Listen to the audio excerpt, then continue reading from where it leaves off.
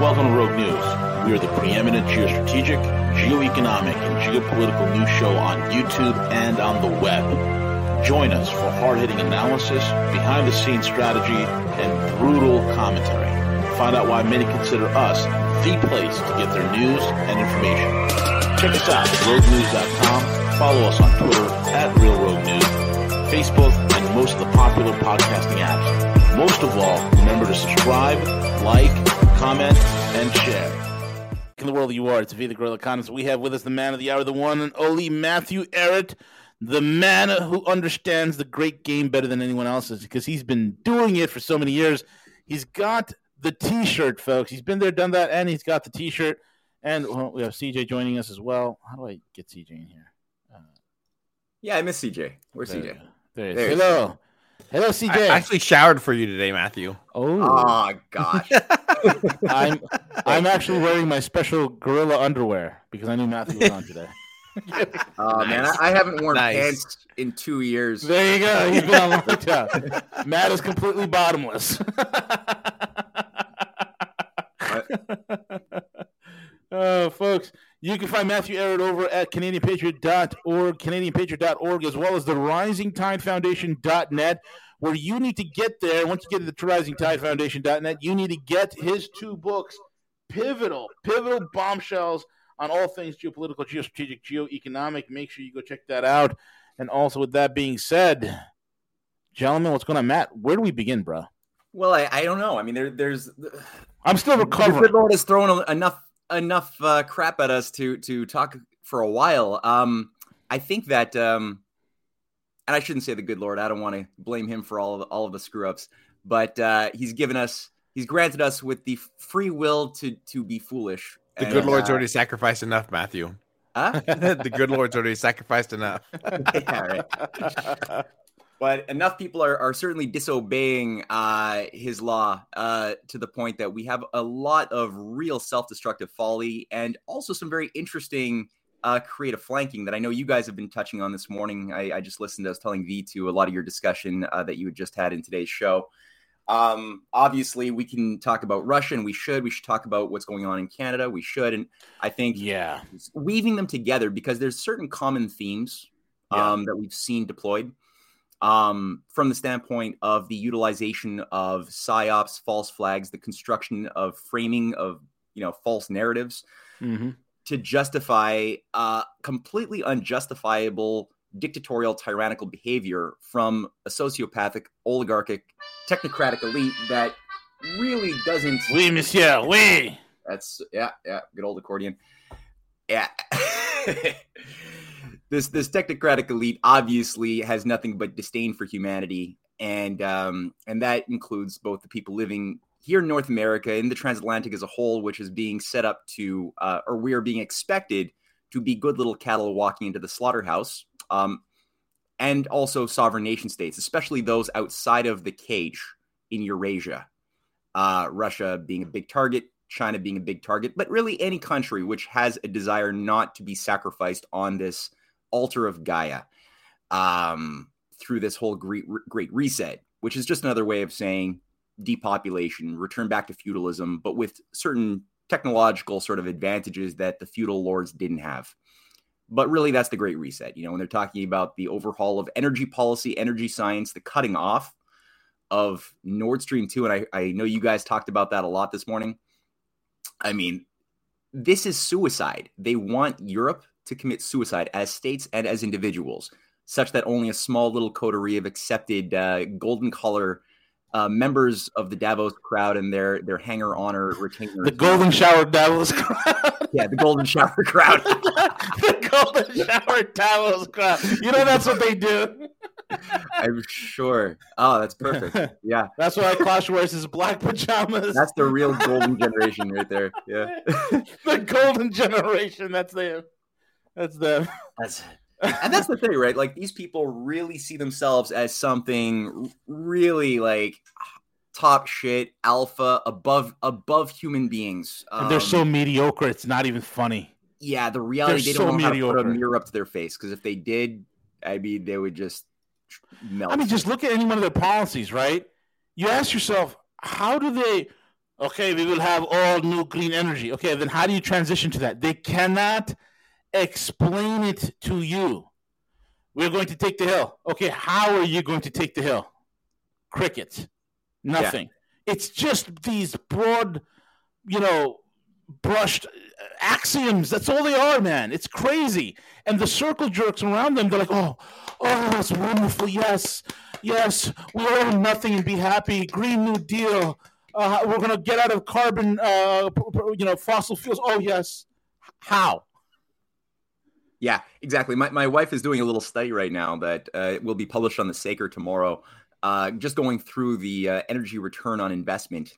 Oh my God! And I mean, when you actually look at the breakdown of these individual different sources of energy, from windmills and solar panels, all the way up through coal, fossil fuels, natural gas, hydrogen, and nuclear, you could just see clearly on these graphs that the energy return, when you look at it from the standpoint of energy return on investment, meaning simply it's a basic index of how much energy goes into both the creation and maintenance for the lifespan of various energy sources, from a reactor to a windmill, and how much energy do they give you back?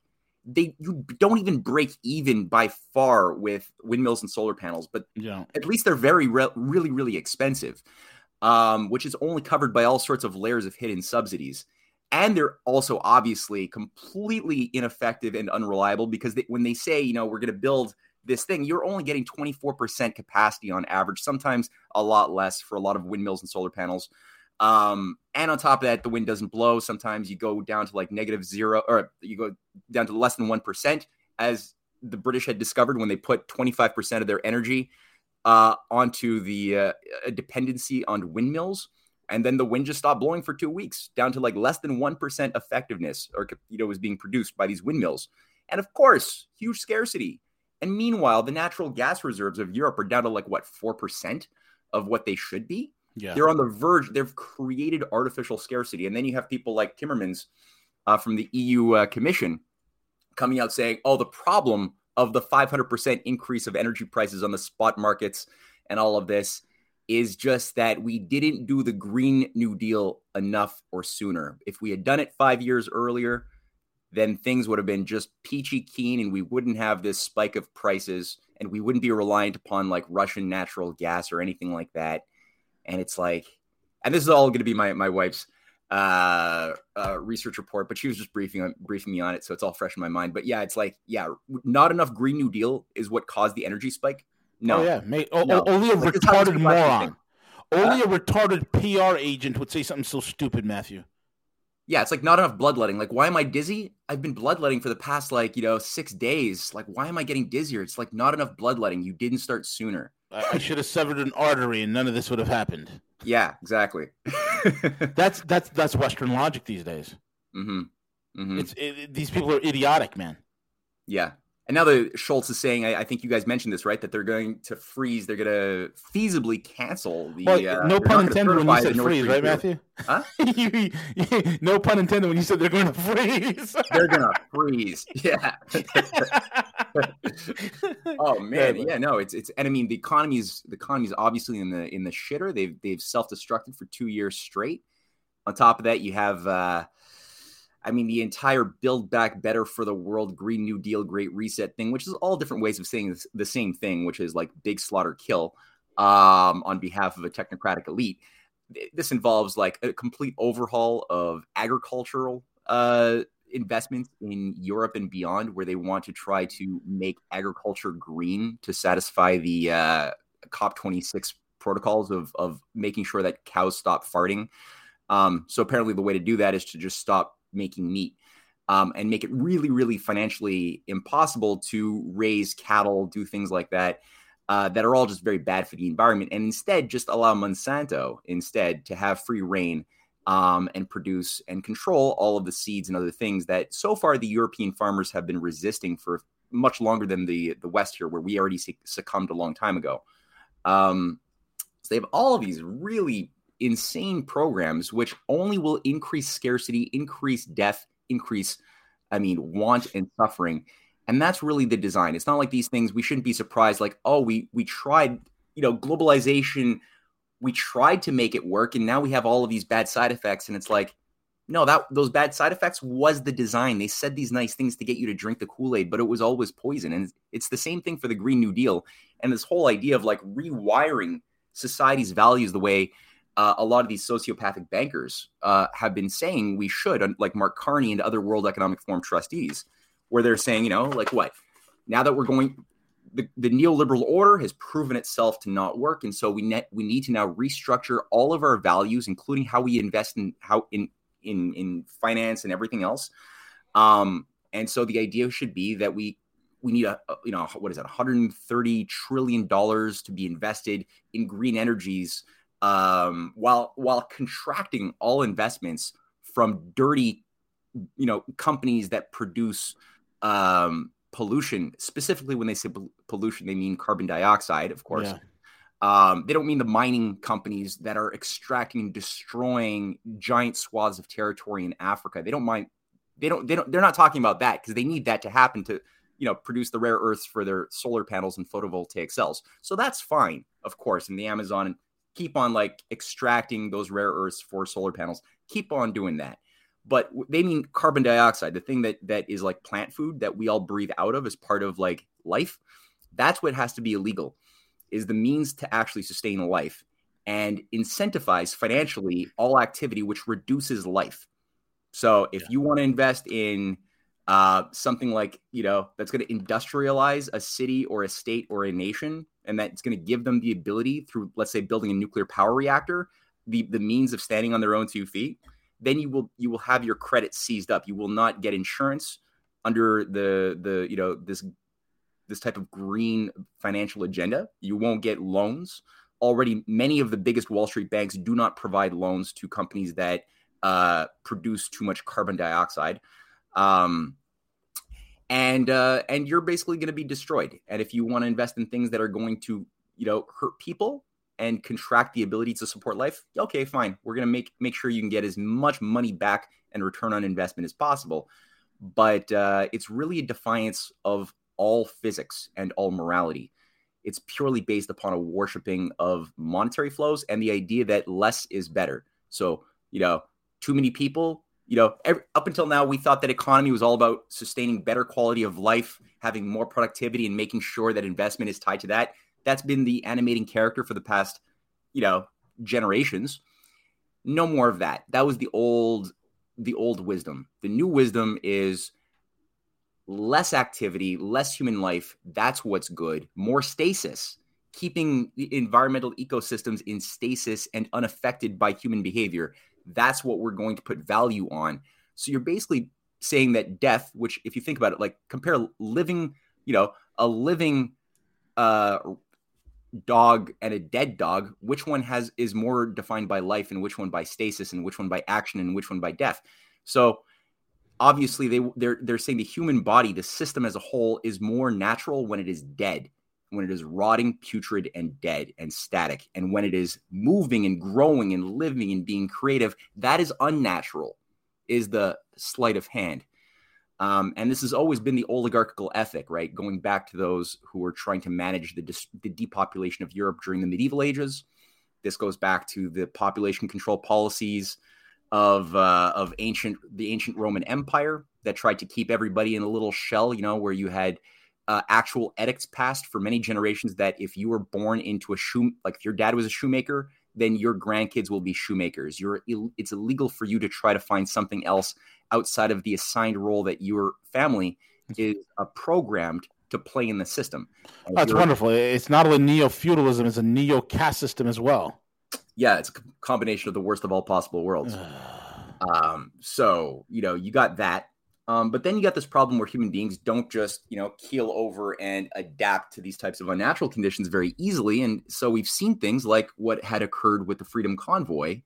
And I know that there are intelligence operations. I mean, people have written to me saying, like, don't you know there are all of these points of evidence of Anglo-American intelligence operatives that have been there trying to, like, control the money. And I know that. I know that you have Obamaton characters like Dagny Paulak, who was like deployed to be a spokesperson for the convoy, even though no convoy participant agreed to that. I know there's Dichter. Benjamin Dichter, who is a complete rotten stooge. I get it. But what happened, despite all of that, is that there was something highly organic and human that completely surprised those oligarchs trying to create a situation that would justify an Emergency Measures Act like we had seen, that spread all across Canada in ways that nobody anticipated.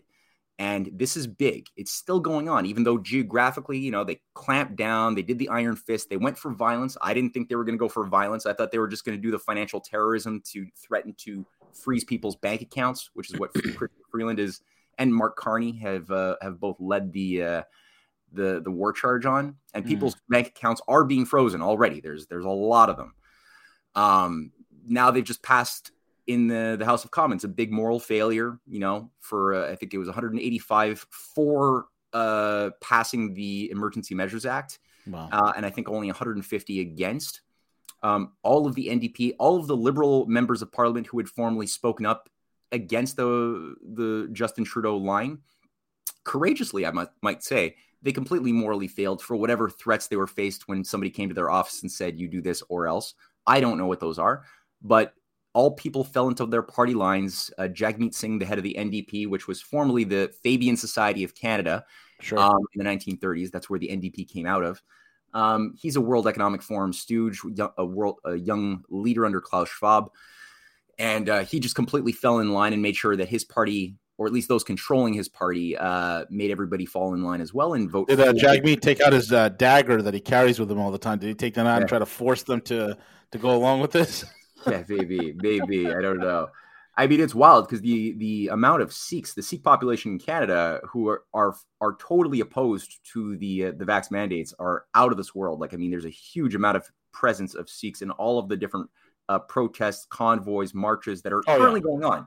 So even though it was sort of cleaned out in Ottawa for the most part in the downtown sector, you're still seeing a giant manifestation of this thing taking on a different character with convoy arriving in Quebec City. You have gigantic protests that have already been taking place in Toronto this weekend and that are planned throughout Calgary, all over the place. So it's taken on, again, a different character as more of a fluid movement. You have in Washington, D.C., obviously, what's going to be departing, I think, this week from Southern California to Washington, D.C. And, I mean, they're already putting up barricades and fences. Just in time for the State of the Union by President Brandon. Yeah, exactly. And so they're completely freaked out by what's going to happen. I think there's obviously danger of all sorts of FBI-run sort of COINTEL type intel operations that are attempting to do the sort of thing that they do, which is try to infuse radicals and people who are more violence-prone into the process, which I think that from what I've seen so far, there's a general awareness that this is a factor in the calculus, and I hope that those organizing this process are very on the ball and are capable of cutting out those who wish to be participants who have radical backgrounds and smell of intelligence operations. I hope that they can do that, even if money is being offered to them and numbers of people who might be impressive in number are being offered by certain groups. I hope that they keep those out. We'll see where that goes. But so far, it's a very good process, and same thing for Europe. But despite all of that, we do have a completely unprecedented situation in Canada. It was expected, though unprecedented. We know that the reasons for this, not that there were ever justified reasons for having the War Measures Act deployed. It was already like a completely peaceful process from the get-go, not becoming of that. But they did it anyway. But despite having done it, they went and cleaned out the so-called blockades. So there's no more. That was the whole reason, was the blockades apparently was this so giant, dangerous process that these protesters were doing, hurting the Canadian and American blue collar workers. And that was like a threat to national security. And that was what was used to justify this heavy handed approach. That's gone now. There's flow of trade and traffic once again. They cleaned out all of these protesters in downtown Ottawa. That's gone. So the actual reason to have it is gone. But despite that, they still passed it through, and Justin Trudeau, or at least whoever has their hand up his ass speaking through the sock puppet. That'd be Krista Freeland. That's his handler. Yeah, that's right. And these guys have said, we expect to continue this. They say 2 months, 3 months, not more than it's needed, though. But then there's a strange thing that Justin or Christia said through Justin that, we don't know when these people can come back. And so it's only when we can guarantee that none of these people can ever come back that we know that we can finally take off or remove the war or the Emergency Measures Act. And that you're means like, forever. Okay, what does that mean? There were like thousands and thousands of people in Ottawa. In what way are you talking about them not having the ability to come back? Like, are we talking about what? Jail? Like, what do they have to disappear? Like, do you have to remove their ability to like leave their house? Like, what are you thinking when you say such words? So obviously, I mean, I'm getting a whiff of like a lot of the Hitler Enabling Act smell in the air. Obviously, when you look at these World Economic Forum ghouls who are just creeping and crawling all over the executive branch of our government, half of the cabinet, right, is what Klaus Schwab celebrated in Canada as being young leaders, World Economic Forum young leader graduate, sort of like a low-level Rhodes Scholarship indoctrination program. Maybe there's a good one or two out there. I don't know. I haven't seen them. But you're dealing with something which does have a very population control, religious-like fanaticism to it ideologically, and is very centralized in its control and command structures. So there's something very Nazi-like about this process.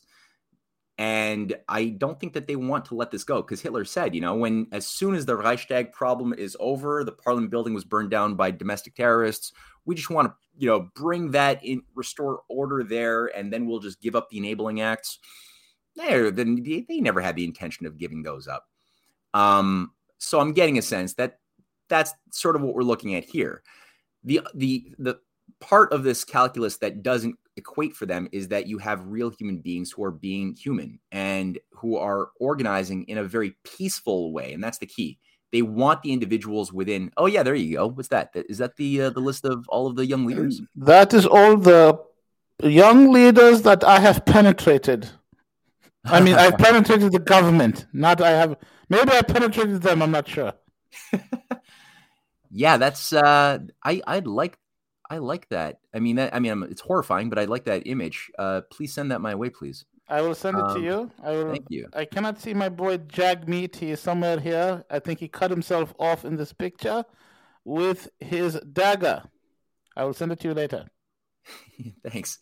There should be an honorable mention there for Mark Carney, who's not yet a member of the government officially, but he is largely a power shaping policy in ways that people don't realize. And in fact, the entire freezing of bank accounts was first made public as an idea put out there by Mark Carney, another World Economic Forum trustee, on February the 7th.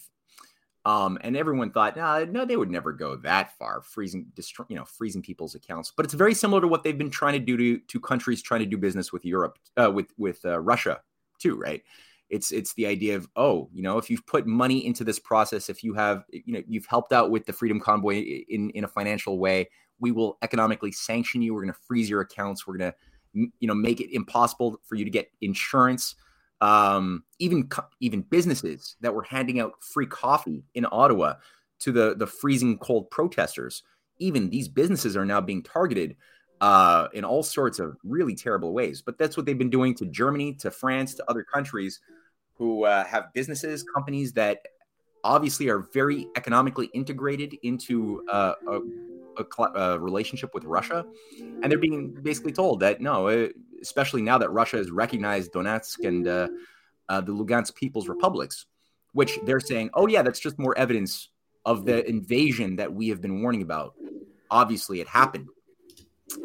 Look, it's like, no, but that's not an invasion at all. They literally just recognized what the vast majority of the people living there, I would say like 100% of the people living there, have wanted for the past 8 years, which is protection from the neo-Nazi groups that have been put into power and deployed as the Azov Battalion to do terrorist acts and shellings and bombings of these. I mean, these are Russians who live in Ukraine. It has been part of Russia for hundreds of years. Yep. Many have wanted to join Russia.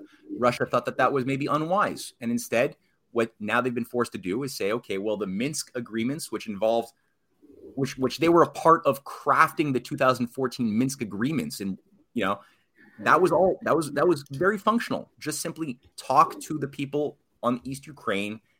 Treat them as autonomous regions that have a certain administrative autonomy, but they're still parts integrally of Ukraine, just like Crimea was. It's still part of Ukraine, and all's good. Just don't join NATO. Stop it. That would have been great. It was clear that the Kiev forces were always in a sabotage against that very rational approach. And so now they've been forced to simply say, okay, well, look, let's just recognize these as sovereign countries. They're now they've voted up in the Duma to send in peacekeepers, and they've signed some incredible, very important cooperation and friendship agreements with these two republics, which are very strategic. And obviously, it's not part of the rest of Ukraine. They're not invading Ukraine. So again, I'm sure we're going to see now an increased density of lies. Well, we've already seen that. Biden just started talking 25 minutes ago on the topic. I haven't listened to it, but I'm curious to see what he says. Obviously, it's going to be based upon a bunch of threats to possibly. I think it's only a matter of time before they expel Russia from SWIFT. Which, I mean, Christ, if they do that, what are the effects on Russia on Germany and France and other European countries? Exactly right. And the Russians have been ready for this. It's going to hurt them a little bit, yeah, but they've been prepped for this for a while. They know it's coming. This is a strategic move. They have allies. Look, they understand that they can continue servicing the broke and solvent Western nations, or they can go to the liquid hot, cash-rich, booming Asian economies. And now this is cemented forever. I mean, the Russians have tried. God help them, they have tried to deal with us. And we are absolutely insufferable. We're run by demented, idiotic people. Timmermans even said, the EU Commission head or vice president, he even said this is the worst atrocity that has been seen on European soil in history. Or maybe one of the worst atrocities ever seen on European soil in history. Not a single person dead. Simply two regions that had full desire to be autonomous. Since 2015. Actually, since 2014, they claimed their independence. Yeah, they claimed their independence in 2014. I mean, and now a country like Russia is just simply recognizing what they already declared. These are not terrorists. They're staying within their area. They're not instigating anything. They just want to protect their families. And you're saying that is the worst atrocity on European soil. Do you know what kind of atrocities happen on European soil? Like, I mean, this is how these people are actually speaking. The UN Charter, they're saying that this is the biggest infringement of the UN Charter in history. Yeah. And let's be honest here. It's not even on European soil. So what the hell are these idiots talking about? See, this is how brain dead they are. There's such a low stupidity. There's such an incredible stupidity, man, that they literally think that people are as dumb as they are. Yeah. Ukraine is nowhere near European soil. Nowhere near it. No. So for them to even say that Donetsk and Lugansk is the worst thing that ever happened on European soil, have you forgotten World War I, World War II? Have you forgotten the Inquisition? Have you forgotten the Holocaust? Have you forgotten? I mean, the list goes on and on and on and on and on. And this is the worst? They're really relying on people just having no connection to their past. I mean, it's sort of the same thing you heard when Biden said, like, the January 6th insurrection was the worst atrocity that had occurred since the American Civil War that killed 500,000 Americans when the population was like, what, 9 million or something? Like, yep. Really, like, this is over the top. I'm hearing similar language being used in the case of Canada, that this is the worst atrocity, this attempt to overthrow our government that just happened with the Freedom Convoy is like the worst domestic terror experience in history, is what you actually see as rhetoric coming out of a perfectly peaceful process where there are bouncy castles and, free food and hot cocoa and hugs and dancing the whole time of people of all ages. I mean, it's how really dare they creative writing here to the extreme. Yeah. How dare they bring bouncy castles? Yeah. The joy and the squeals and the cries of children laughing in joy. We must put a stop to it. You know what they did? They even passed an edict that Chrystia Freeland announced with a little bit of a smile, saying that anybody whose animals, which will be taken by RCMP or cops because people might euthanized. So people are being arrested, and they're like, if you're going to be arrested for more than 8 days, we're going to kill your animals. I mean, it's so petty at this point. Dude, this is violent, and this was my cry to Canadians everywhere. Your government has crossed the line, and you freaking moronic liberals on the left who are laughing this along and saying, "Attaboy, Justin! Hey, this is great. Look how wonderful Chrystia Freeland is." You stupid morons. You idiots. You idiot. You colossal morons. What's going to happen when this government turns on you? Who's going to protect you? You laugh at it because you think good old Justin Boy, the ski instructor and part-time drama school, the drama school coach, is going to be there forever. No. What are you going to do when, let's just say, God forbid, your worst dreams, a far-right government comes into power? You morons! This is one Canadian abused anywhere is it's too many. It needs to stop. Government should not have this power. Period. And no one, dude. All I'm seeing out of the Canadian Parliament, Matt, is just debates. It's just like a high school debate society. They're not doing anything. This is the most egregious power grab I've ever seen of any Western country. I thought Australia was bad. No, Canada took the cake this week. Yeah, we really lapped them heavy. I was feeling bad for my Australian Commonwealth brethren, but at this point, we really lapped them in the race towards self-destruction. You do get some pushback. Obviously, there are like the province of Alberta under Jason Kenney is suing the government, and that's it's nice to see a little bit of pushback. Scott Moe, who's the premier of Saskatchewan, also announced that they're going to be suing the government for these unprecedented emergencies measures. The Canadian Civil Liberties Association doing the same thing. Now, to what degree will the Canadian courts actually be useful in that sort of thing, knowing how many institutions are captured? I have my cynical doubts on the value ultimately of those approaches per se. We know that Brian Peckford as well, the former premier of Nova Scotia, who's a co-architect of the Charter of Rights and Freedoms, has begun the process of a legal lawsuit against the mandates overall. These are all okay things, but you definitely need something bigger. I don't see any solution from within Canada at this stage in the game.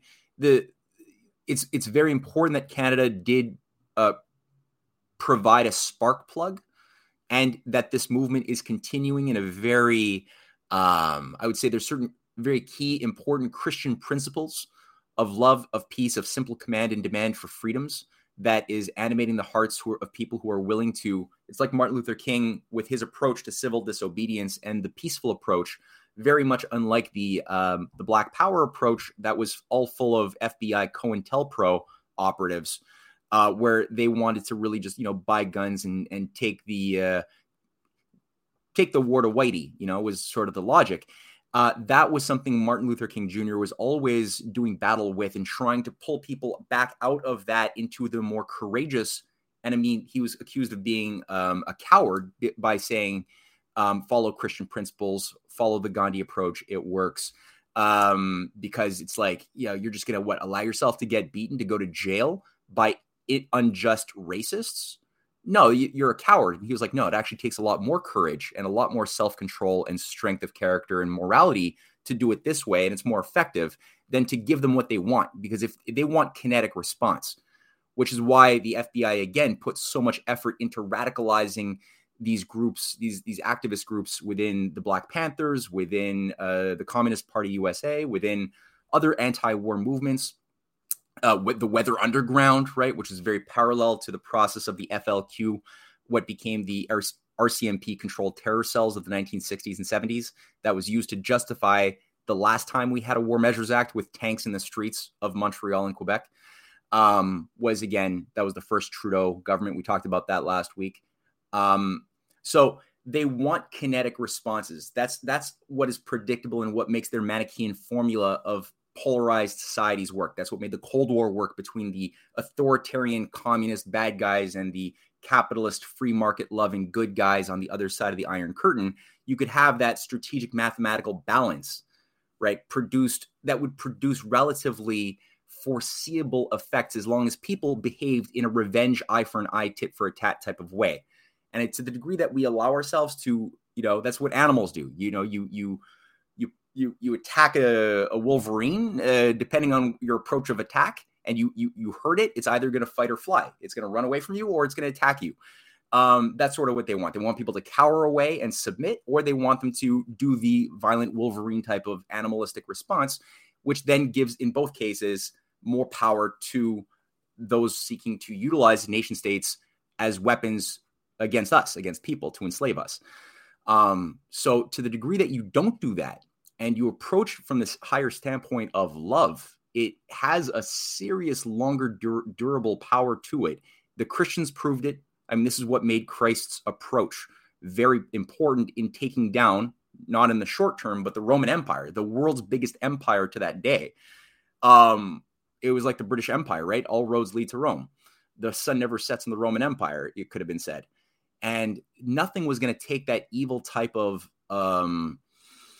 it was a really satanic system. There was human sacrifices. There were all sorts of nasty Gnostic mystery religions and cults controlled by different oracles and priesthoods, each one sort of, having their different rituals to various gods, but all sort of having the same underlying common views of liberalism, which is, this is our God that we prefer to sacrifice to.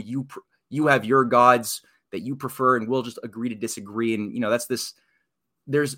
we all agree that there's no actual universal truth. We'll just agree to that, and we'll just abide by our common hedonism in watching people getting fed to lions and gladiator matches and breads and circuses, which was like 200 days of the Roman year was breads and circuses, festivals, while we're raping the outside regions, right? So as we grow and are more parasitical, we need to get the food from somewhere.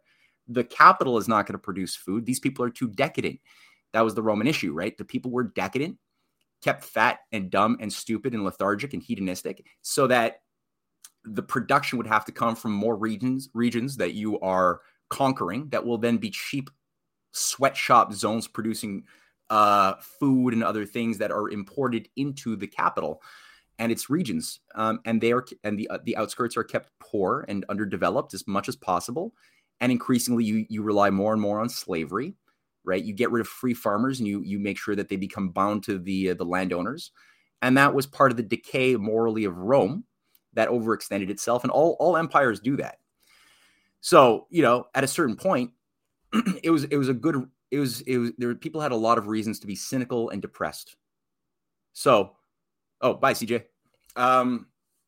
So the power of Christ's gospel when he came about was simply that we will not abide by unjust laws. You will pay Caesar what is Caesar's. Fine. That's a financial thing. There's taxes and stuff. Okay, fine. But when it comes to unjust laws, it is not in our obligation to do any of that. And you're going to do it in love. You're not going to fight and try to kill the Roman guards or anything. And just seeing, there's Roman torches, right? I mean, thousands of Christians were burnt. Yep. Were thrown into, pits with lions for public entertainment. And they took it with such dignity because they had a sense that other people didn't, that they had a soul connected to God and their conscience that gave them a higher satisfaction in life, to the point that they would suffer a lot of personal, discomfort and even death, because they valued the health of their soul more than anything. And they were firm in that faith. And that's what gave people that dignity. And it shamed those watching, to the point that even the Roman pagans lost their stomachs and appetite for watching the torture of people who had more dignity than they did. That was the same thing for Martin Luther King, right? When you had people going into whites only cafes and just ordering a coffee, even if they would expect, they would be trained, they prepared their minds to be attacked, to be punched, to maybe be arrested. And they did so, but they did it with dignity. They had kids doing marches, children marches, and you had people like Bull Connor command the launch, the like Justin Trudeau dictator of his day, defending the segregation policies of the South, command high-powered water rockets, not rockets, but water hoses hose down the kids on the street. And you just saw like video footage of little children, 5, 6, 7 years old, being blasted down with high-powered water cannons. Yeah. Just for walking. And that shamed everybody watching on TV, hearing it, seeing it in present. Even racists were seeing that, and they were like, no, this is not what I this is not what I want. I had to sign up for this. Yeah. And that's what took down the Roman Empire. That's what ultimately destroyed the foundation of the segregation policies.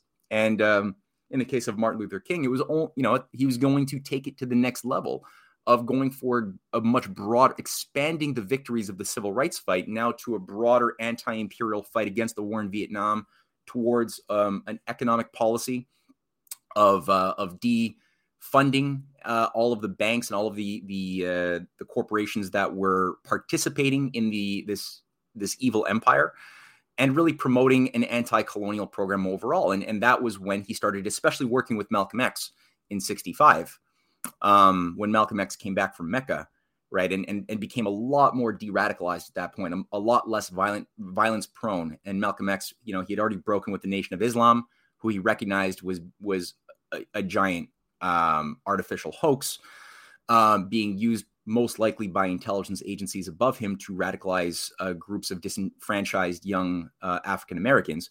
But it was not based upon what real Islam was, is that he discovered when he actually went to Mecca and saw people who weren't just black, but were all colors, who were all worshiping Allah. And he spoke to a lot of really high level people along the way and came back a different person, and had meetings with Martin Luther King saying, I'm sorry, I attacked you for being weak. I see where the value is in your approach, and tell you what, I'm not going to stop with my approach completely, but I got your back. So it was only months later that he ended up getting killed. Yep. And Martin Luther King's, a couple of years after that, right before Bobby Kennedy.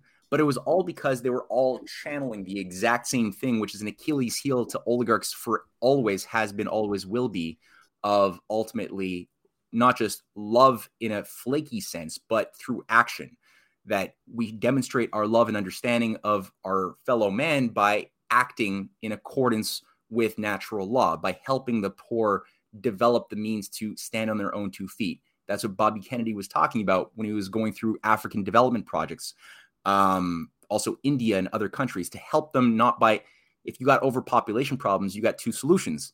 You can either impose population reduction policies, which is what oligarchs want to always do, or you can help people utilize the resource of their minds, give them the means of having infrastructure, industry, right? Give them something to develop and understand what their talents are. And then all of a sudden you'll find that those population restrictions or constraints are no longer really there. They were the effect of just simply not having creative ideas in motion. And you'll find that all of a sudden the tension, the cause of, conflict, divide and conquer measures, paranoia between one group or one language group or race versus another language group or race or religious group that don't understand each other because they're all fighting in a world of scarcity for diminishing returns. When you get rid of the scarcity, all of a sudden there's a lot more place for understanding and real dialogue to occur, which is why, again, the Russia-China alliance is so scary for this sociopathic elite that wants to sacrifice Europeans, that wants to destroy nation states, that wants to sacrifice Canadians and Americans, all on an altar of a mathematical model that they've programmed in a computer that says that the world population can only be sustainable at about 1 billion or so, maybe less. They're committed to that religiously. And other countries don't want to sabotage their ancient religions and are making action in accordance with that intention to not self-sabotage and instead invest in building things like we've never seen in human history. $3 trillion already invested in the Growing Belt and Road Initiative. And we just see all sorts of manifestations of that. So they're really afraid of China. They're afraid of Russia. That's why they put all this resource and investment into capturing Taiwan and Ukraine, into the U.S. military-industrial complex, and creating these false narratives of Chinese aggression against the Uyghurs and the Hong Kongers and the Tibetans and the Taiwanese, and Russian aggression against everybody. It's all fake. It's completely fake. And, ultimately what they're doing by cementing the borders of the multipolar world, and those borders that end pretty much running around the 38th parallel from Ukraine all the way to Taiwan, they know, look, they've lost Africa. They lost Asia. All they have left is a little smoldering of Eastern European countries like Ukraine, like Lithuania, Latvia, and whatnot. And then you have Europe.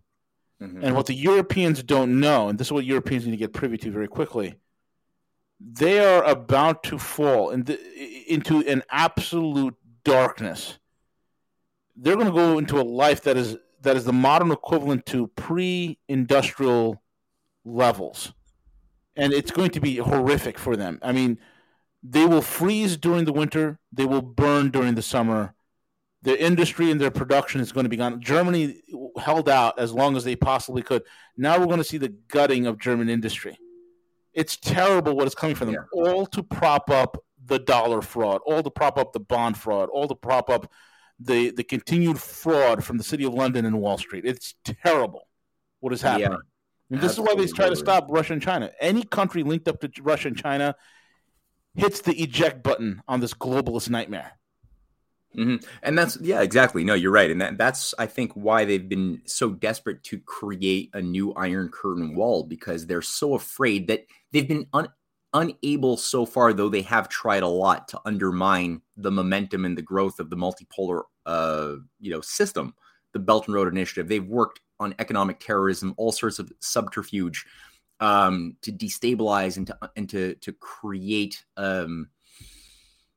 basically just to destroy it, right? For years and years, since this thing was unveiled by Xi Jinping in 2013.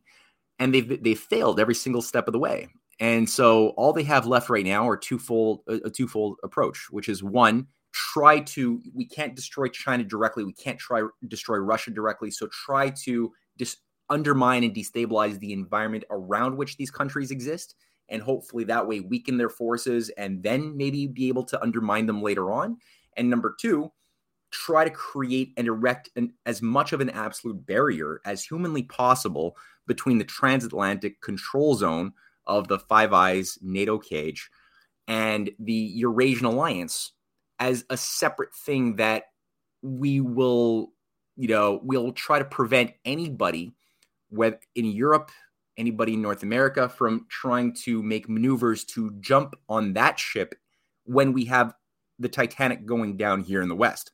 Because the system is being designed to blow out. You can almost see it. Like the flight capital out of Canadian banks is really beginning to get out of control. And people obviously don't want to invest in a country that's willing to freeze the commercial accounts of their businesses for having helped out with invested a few bucks in a freedom convoy, let alone its own residential accounts and people. So this is like not an attractive place for people to invest in. People are also afraid, tens of thousands, hundreds of thousands of people, I think over 100,000 people have invested, had kicked in a few bucks towards the Freedom Convoy. These are people now who are all thinking, are my accounts going to get frozen? Am I going to get iced out? They're pulling their money out of their banks. Your money's not safe in banks. So you're seeing bank runs. You're seeing the same sort of thing in Europe, like this artificially induced crisis that was so avoidable around Ukraine has now induced, again, more flight capital, more economic destabilizations in the European markets. The NASDAQ as well is taking hits, and it's going to get worse. And it's almost like they want to induce that financial blowout to happen. Because this whole time, what have we been seeing for the past couple of years has been a giant wealth transfer, the scale of which we've never seen before of,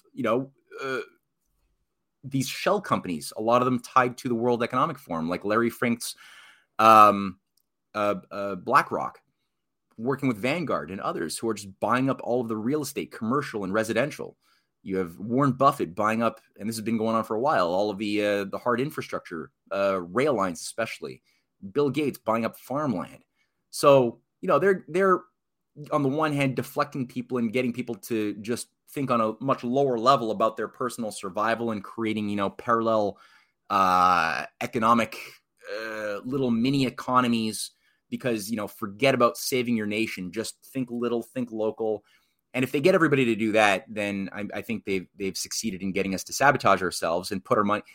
I've got no problem intrinsically with Bitcoin, but I'm sorry, it's being used currently to get people to pour their cash into something that they think is safe. It is probably going to increase in value quite a bit as the financial system continues to blow out and people put their money in anything that they could think of that has some semblance of stability. But it's going to blow. It's like a tulip bubble that itself is also going to blow, and it's virtual. Who controls the energy grids, the electricity grids that power the Bitcoin mining facilities that use a lot of energy? I guarantee you, this is not local funded hydroelectric dams and nuclear power stations that are producing the electricity that is being used by these Bitcoin mining facilities. These are things that are owned by private corporations tied to the same people that want to destroy us. Well, at least, man, Klaus Schwab will allow us to buy homes and cars and have our best life in the metaverse. At least, yeah, you can even buy real estate right now. It's open for business. Yeah. I'm gonna go right now and I'm gonna buy like 500 acres of land on the metaverse and sell it to some zillennial, some Generation Z idiot who'd buy it from me for like a couple $100,000 Bitcoin or something like that. Who knows? Yeah. This is where we're heading. Buy me some virtual food as well. Maybe a virtual farm. Even better. I'll do one better. I'll buy you a virtual power plant. You can make all the energy you want now. Oh, that's great. That's great. Isn't it amazing? This is where the West is heading. Yeah. No, it's wild. It's beyond a casino gulag at this point. It's beyond make believe at this point. This is ludicrous. This is. If you can get a whole bunch of guys who are, you know those nerds that play Dungeons and Dragons and they get really into it to the point where they actually put on the costumes and act out the scenes, right? The LARPers, right? Yeah. Picture, if you will, you have LARPers, and they have really bad public relations degrees. Then on top of that, they have a massive club, an echo chamber that is built around them using flawed computer models. You put that together, that is your Western elite. Mm-hmm. And to them, it makes sense that you own nothing, be happy. Why would you want to own something? It's such a liability. When you could own beachfront property, my friend, right now for $500,000 on the metaverse, right now. Mm-hmm. This is where we're heading. And I think this is exactly the reason why that China's decoupled from Bitcoin. Because they know where this damn thing is going, right? It's all of this is going to be utilized for the phony make-believe life that the Westerners will be living in. And, so that's what it is. Anyway, Matt, we're at the end of the show. Any last minute things you want to say? No, I think we're in a very fluid situation. Obviously, things are just changing. We used to have to wait weeks or months to get these types of big transformations and changes in the world stage. Right now, it's happening in a matter of hours. Dude, it's unbelievable. Yeah, high density environment that we're living through. It's difficult to even speak firmly about what next week is going to be, let alone even tomorrow. That being said, I'm sure we're going to have a lot to talk about next week's show. And I think that people just have to really have a bit of faith right now in humanity in the process, that there are a lot of things that are outside of the script. Because, you could get a little cynical hearing us maybe banter a little bit, but the script that the New World Orderistas, whatever you want to call them, have been abiding by since World War II to recapture the United States, the rebellious, colony of 1776, and reabsorb it back into the mother country and reestablish a new global British Empire under a one world government, maybe not calling it British Empire, calling it something else. Although, frankly, when you look at the British Commonwealth today, it's 21% of the world's surface area, and it's still under the crown, and it's still the global center of global drug money laundering operations out of the British Cayman Islands, Five Eyes intelligence controls, banking system controls out of the city of London. It's really, it kind of is. It kind of is British Empire. That script that they've been following is breaking down. And it's so important to realize that you have now on this earth major civilizational powers that we have never seen working together at the same time. Zbigniew Brzezinski's nightmare, the thing he said must never happen in 1997 in the Grand Chessboard. is the organized cooperation of China, the ancient Confucian culture of China, of Iran and its ancient Persian Islamic culture, as well as Russia and its ancient Christian heritage, all together working to create a beachhead of unified survivors, a survivors bloc.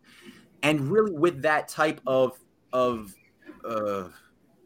system emerging, it's giving confidence for many countries that have been pawns or stooges or just manipulated by the Western elite as disposable to join into something that is really in their advantage to be a part of, to build projects that benefit their people, that empower their nation to have dignity. And we've got 140 countries to varying degrees that have signed on to the Belt and Road Initiative in the past just few years alone. We have a massive process inside of the United States, and I think we could do a lot more in the U.S. than you can in Canada. Canada has served its role and will continue to serve its role as a spark plug, I think, for something I didn't think was possible. I didn't think we had this type of love for freedom and this willingness to put our bodies into it. But here we did. And we will, as far as I'm seeing, is a continued momentum to continue to speak the truth and to stand up for truth. So there's all sorts of nonlinear processes that these control freaks cannot foresee. They can't predict. They're afraid of. It's keeping them up at night. And that gives me, and it should give everybody listening, a certain empowerment as we go into the coming storm. So there's just that. So don't be too morose if you're listening to this and you're like, shit, I gotta buy some vodka and throw those away. I mean, yeah, get some vodka, but do it in a more celebratory fashion. Absolutely. Very well said. Matthew Ehret, folks, the one and only Matthew Ehret. Catch him over at CanadianPatriot.org, RisingTideFoundation.net, and make sure you get his books, The Unfinished Symphony. And with that being said, also subscribe to his Substack. The links will all be in the description box. With that being said, Matthew, thank you so much for joining us. Till next time, my friend, stay frosty. Ciao. Cheers.